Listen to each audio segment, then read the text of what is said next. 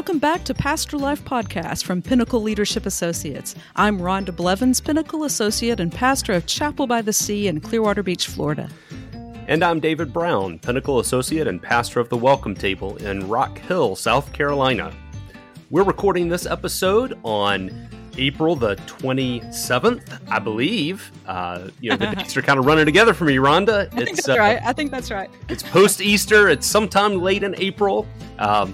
I may not know what day it is, but I do know who we welcome to the podcast today, and it's our friend and Pinnacle Leadership Associate colleague, the Reverend Dr. Doug Cushing.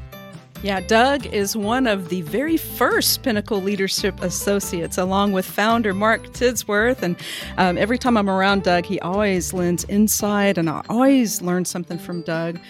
Doug is known as the church planter extraordinaire on our Pinnacle Leadership team. He lives in Leland, North Carolina, where he is also the pastor of the Bridge Presbyterian Church, PCUSA. Well, and we love having Doug on the podcast because he has maybe among the Pinnacle team the best podcasting voice. So we'll all be trying to live up to Doug's podcasting voice today. And Doug, actually, the subject he's going to be talking about with us today is sermon-based small groups. And Doug does happen to have a book that is in process. So we don't really know any more details to give you than that. But I'm sure when we do have those, you will hear about it through Pinnacle and through Pinnacle Leadership Press. Yeah, that's right. So I look forward to reading that book and learning from Doug. I have, at my church, attempted some sermon-based small groups, and I think they went pretty well, but sustaining them is what I'm going to ask Doug about. So hopefully he'll be able to coach me a little bit on how to sustain them once we get them off the ground. So with that, let's welcome to the pod Reverend Dr. Doug Cushing.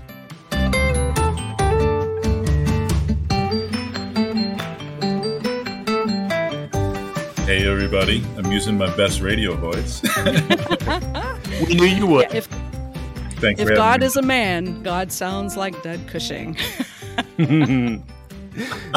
So we're going to get into that theological conversation today? I think that's another episode, don't you? Perfect. We'll save that one. Right. I'm going to write it down. Very good.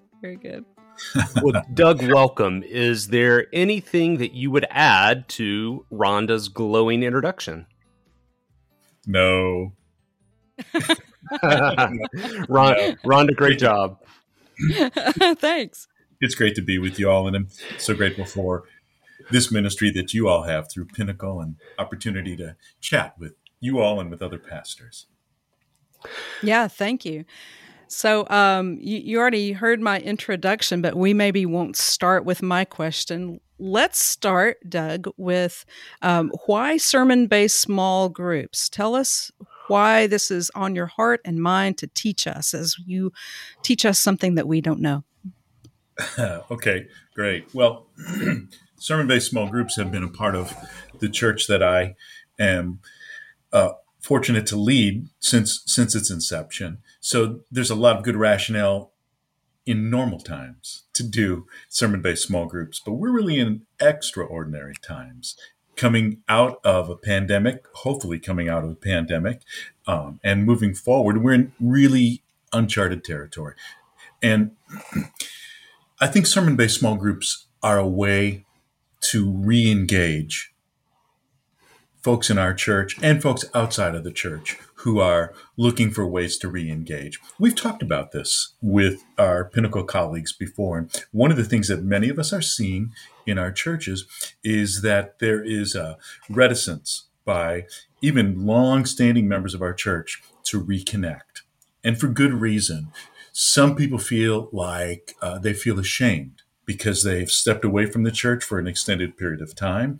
They're embarrassed about their behavior. Some people in our churches are hesitant to reconnect because they feel a little embarrassed that maybe they've made some poor choices in their life, and they're a little embarrassed to stand in the presence of God and other believers. So there's this reticence about getting back into the life of the church. There's also reticence because, during COVID, there was a lot of polarization around political issues. And so because of that, I think sermon-based small groups provide a very safe way for people to enter what we call a side door rather than the front door of the church, especially now when we're all virtually and technologically advanced since pre-COVID. So I think many of the pastors or church leaders who might be listening in today are very familiar with the terminology of small groups in the church setting, but you're adding the descriptor sermon-based small group. So for somebody who hasn't really thought about what that means, why don't you tell us just a little bit about what you mean by sermon-based small groups? Sure. We run sermon-based small groups at the Bridge about 4 times per year, about once a quarter. Our sermon-based small groups, they usually last 6 to 10 weeks, and they are always aligned, in the case of the Bridge, with a sermon series that I've prepared. Okay, so an example might be the Lenten sermon series that we just did. It was called Finding Our Lord in the Wilderness of Lent. Okay, each of our small groups has 2 facilitators. Those facilitators go through training prior to the sermon series, and then each small group meets in someone's home. We have one group that actually meets at the church because they just don't want to do the home thing. One of the things that makes this unique is that, as you alluded to, the content for the small group is generated from not just the sermon, but more importantly, the texts of Scripture that are used in the sermon. So I get kind of energized before sermon series. So I write my sermons ahead of time. So if it's a 6-8 week sermon, I try to write or at least outline all the sermons well in advance, which is hard work. But once it's done, it is a great feeling to have those sermons in the bag. That's right. And then what I do is the week prior to the sermon, I will write the sermon-based study guide, small group study guide, and then I will send it to the co-facilitators along with a hard copy of the sermon. Okay. Typically, I email it to them like on a Thursday. That gives them a little bit of time to see what we're doing, and then they send out the sermon-based study guide to the participants in their small groups. So that gives the added advantage of folks coming with a sense of preparation for Sunday worship, and it gives them an opportunity to even come with the small group study guide and take notes during the sermon. So the uniqueness about this small group is that we base it on the content of the sermons and drill down especially deep in the texts of Scripture that we use. Yeah, that's helpful to think about that structure. When we kind of launched a pilot project at my church with sermon-based small groups, we did some of the same things. It was based on a sermon series and that kind of thing, but some of the structure you named wasn't what we employed. And so I'll be interested to see if it might go just a little better if we use some of your structure. But what would you say are the benefits for a congregation to use this? And how does it relate to ongoing Christian education or Sunday school or, that kind of thing, programs that are already established? Sure. Well, I want to stay with the structure just a little bit more. Maybe this will help you and others who might want to start this and help them to think along the lines of how to sustain this. We structure our weekly sermon-based small groups around our mission statement. Our mission statement has to do with connecting with God's people, connecting with God's presence, and connecting with God's purpose for your life. So like the first 15 minutes of the small group is connect with God's people, and they hang together, we do life together, share prayer concerns, just talk together, maybe have some light snack or a beverage. The goal is just to foster a deeper connection with each other. And then the second part, the longest part, about 45, 50 minutes, is connecting with God's presence. And that's when we do the study itself. I usually start with some sort of a icebreaker. Sometimes when small groups know each other, they don't drill down too deep on that. But, we then get into the meat and potatoes of the study.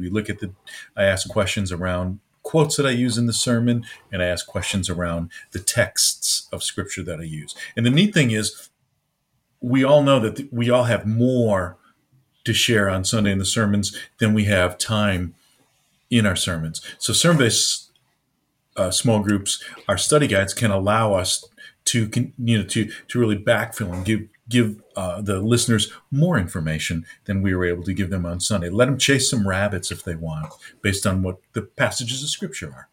But then, and this is the unique contribution, I think, to small groups, is the third part of our structure, and that is the last 15 minutes we connect with God's purpose.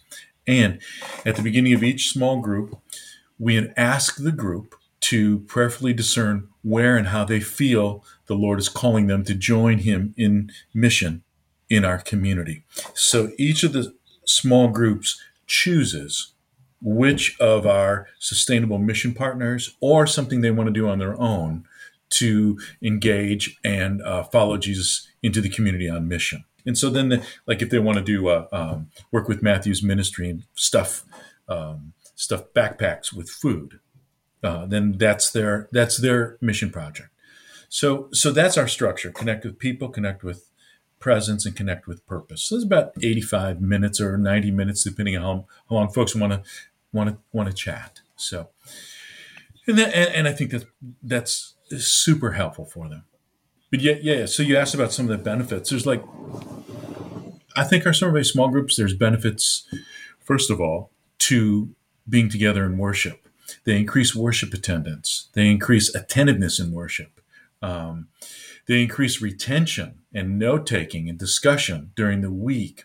People come with outlines many times in hand, so they take notes. They feel like they haven't just been sitting and getting. They feel like they're participating in worship. They often tell me that it lends to, if they go out for lunch with other friends from the church, they're talking about the sermon because they're more actively engaged. Educational theorists tell us that we forget most of what we hear unless we also interact with it visually, verbally, physically. So people in small groups, the retention is much better. Also, we reach more people, especially in this virtual age when people are traveling. Sermon-based small groups are ideal because if people are traveling, they can just watch the worship service virtually and then still participate in their small group. So a lot of times people don't want to do small groups because they'll say, I'm going to be on vacation, or we're going to go see the grandchildren, so I don't think I can really make a commitment to it. Sermon-based small groups make it easy because all I have to do is tune in virtually if they're going to be out of town. So it also benefits and helps grow disciples, because it increases everybody's exposure to God's word. They're looking at the sermon and the passages repeatedly. It gives more space for the Holy Spirit to work. And participants come much more prepared, both to worship and to the small group, because they've already heard the sermon. They've already interacted with the sermon notes. So discussions are richer, they're deeper, they're more authentic, because people are bringing themselves and what the Spirit is laying on their heart into their small group. And one other thing that's really important about growing disciples is sermon-based small groups are so much easier to get leaders. One of the critiques about small groups is we can't find leaders. Sermon-based small groups are super easy because the bar is low. All you have to do is say, hey, come to church on Sunday. Here's the notes. Here's the hard copy of the sermon. And then you just have to lead, you just have to facilitate. You don't have to prepare for 3 hours like many small groups. So it has that as well. But the best benefit, I think, for our small group is that it increases missional engagement in the neighborhood.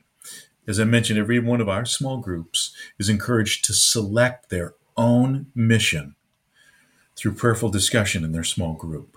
Okay?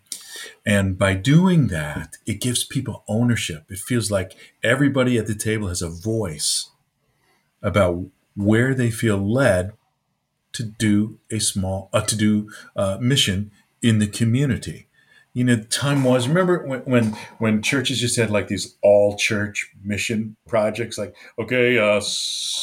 Sunday, September 21st is our Habitat for Humanity work day. Well, that was cool in a bygone era.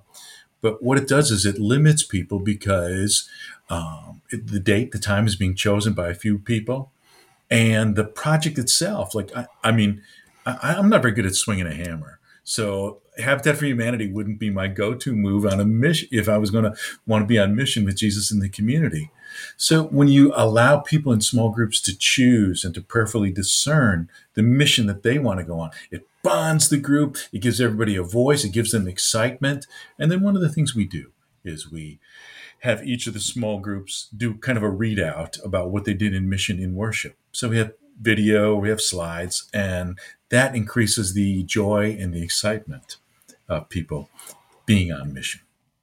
As you think back to developing sermon-based small groups, either in your congregation there, or if you did this prior as well, when you think about the early days of introducing this idea, concept to a congregation, how did that go? What was the process?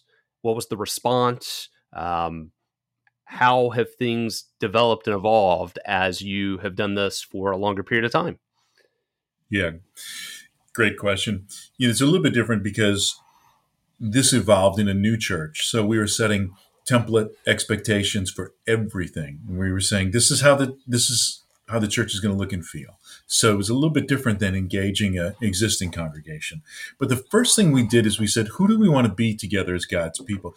So I preached a series of sermons based on Mark Tidsworth's book called Shift. And we talked about how the church is shifting. We said, what do we want to be? And then we said, hey, if you want a voice in this, come to a small group. And so we developed our core habits based on Shift material, and everybody knew that they had a voice in saying, this is how we're going to be organized. This is where we think the Spirit's leading us. So that's how we started it. And we wanted to make the bar low, and we wanted to engage people in a way where they felt like they were part of the building blocks of the DNA of the new church.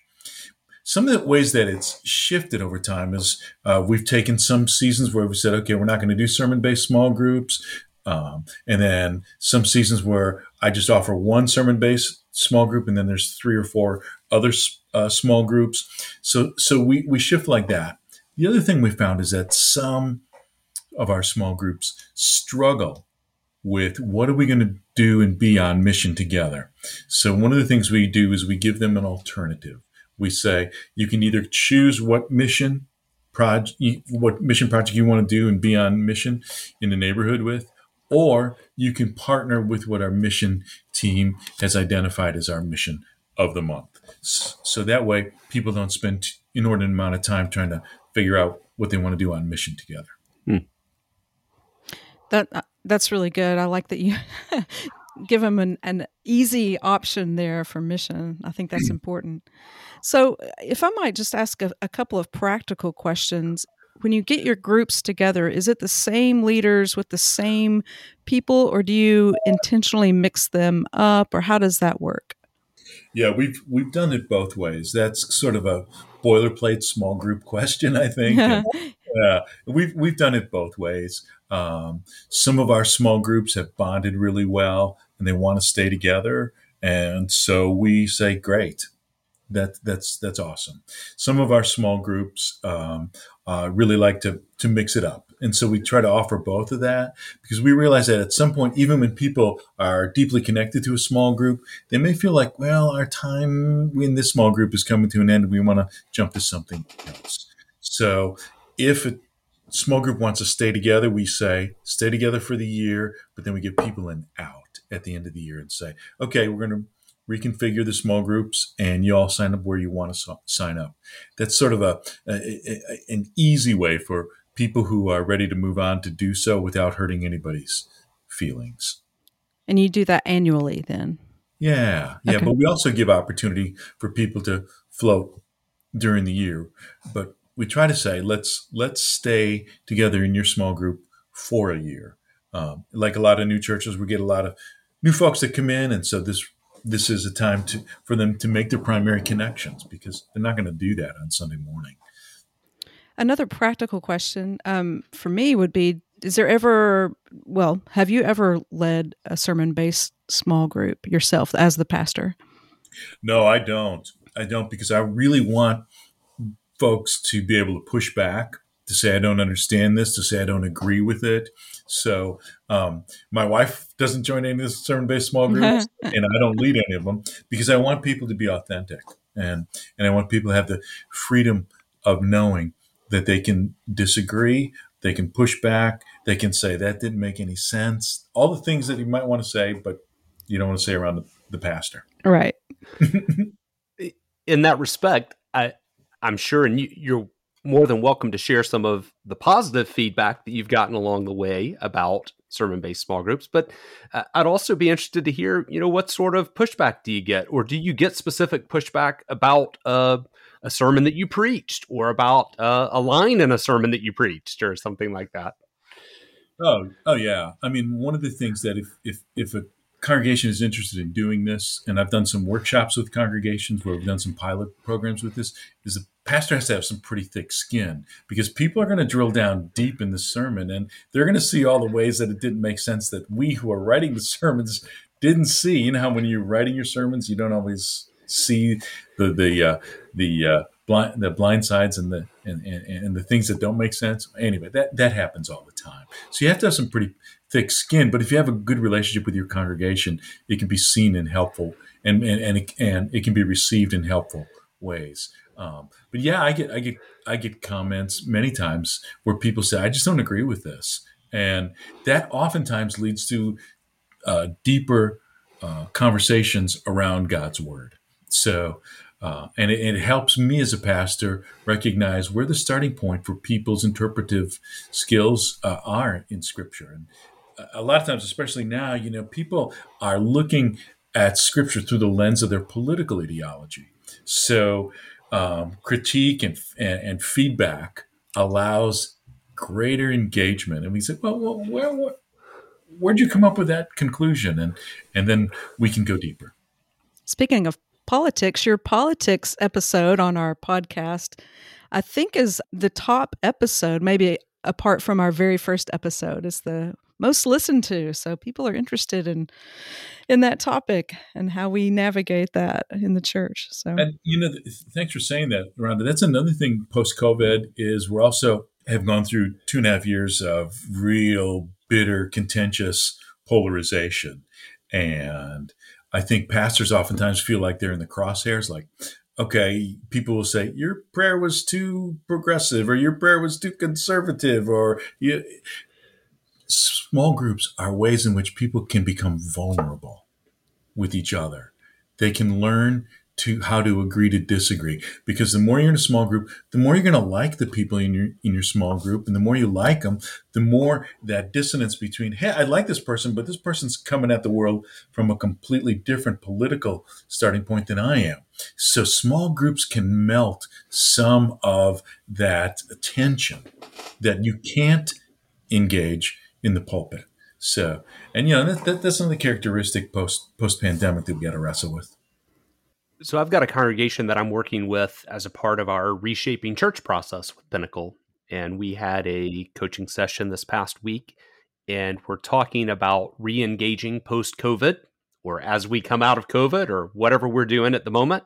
And they mentioned how their Sunday school hour and the various Sunday school classes who had been meeting before COVID just really had not come back together in the way that they were before.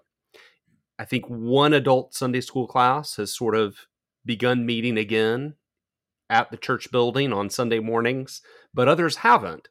And so they're reading this as a sign that maybe the way they had been doing Sunday school is something to be left behind.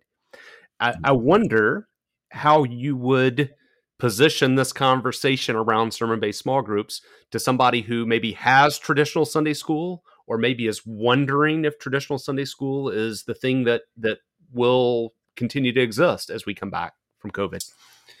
Yeah, thanks for that. That's such a timely question, because everything is kind of up in the air and negotiable now as we're coming back and we're saying, all right, what's not working, or we're learning what was not working before COVID because it's being revealed to us now. And oftentimes those conversations start and end around Sunday school, as you said, David. So this is a time of experimentation. It's a time when leaders and pastors can ask the question, is the Spirit maybe nudging us towards something new?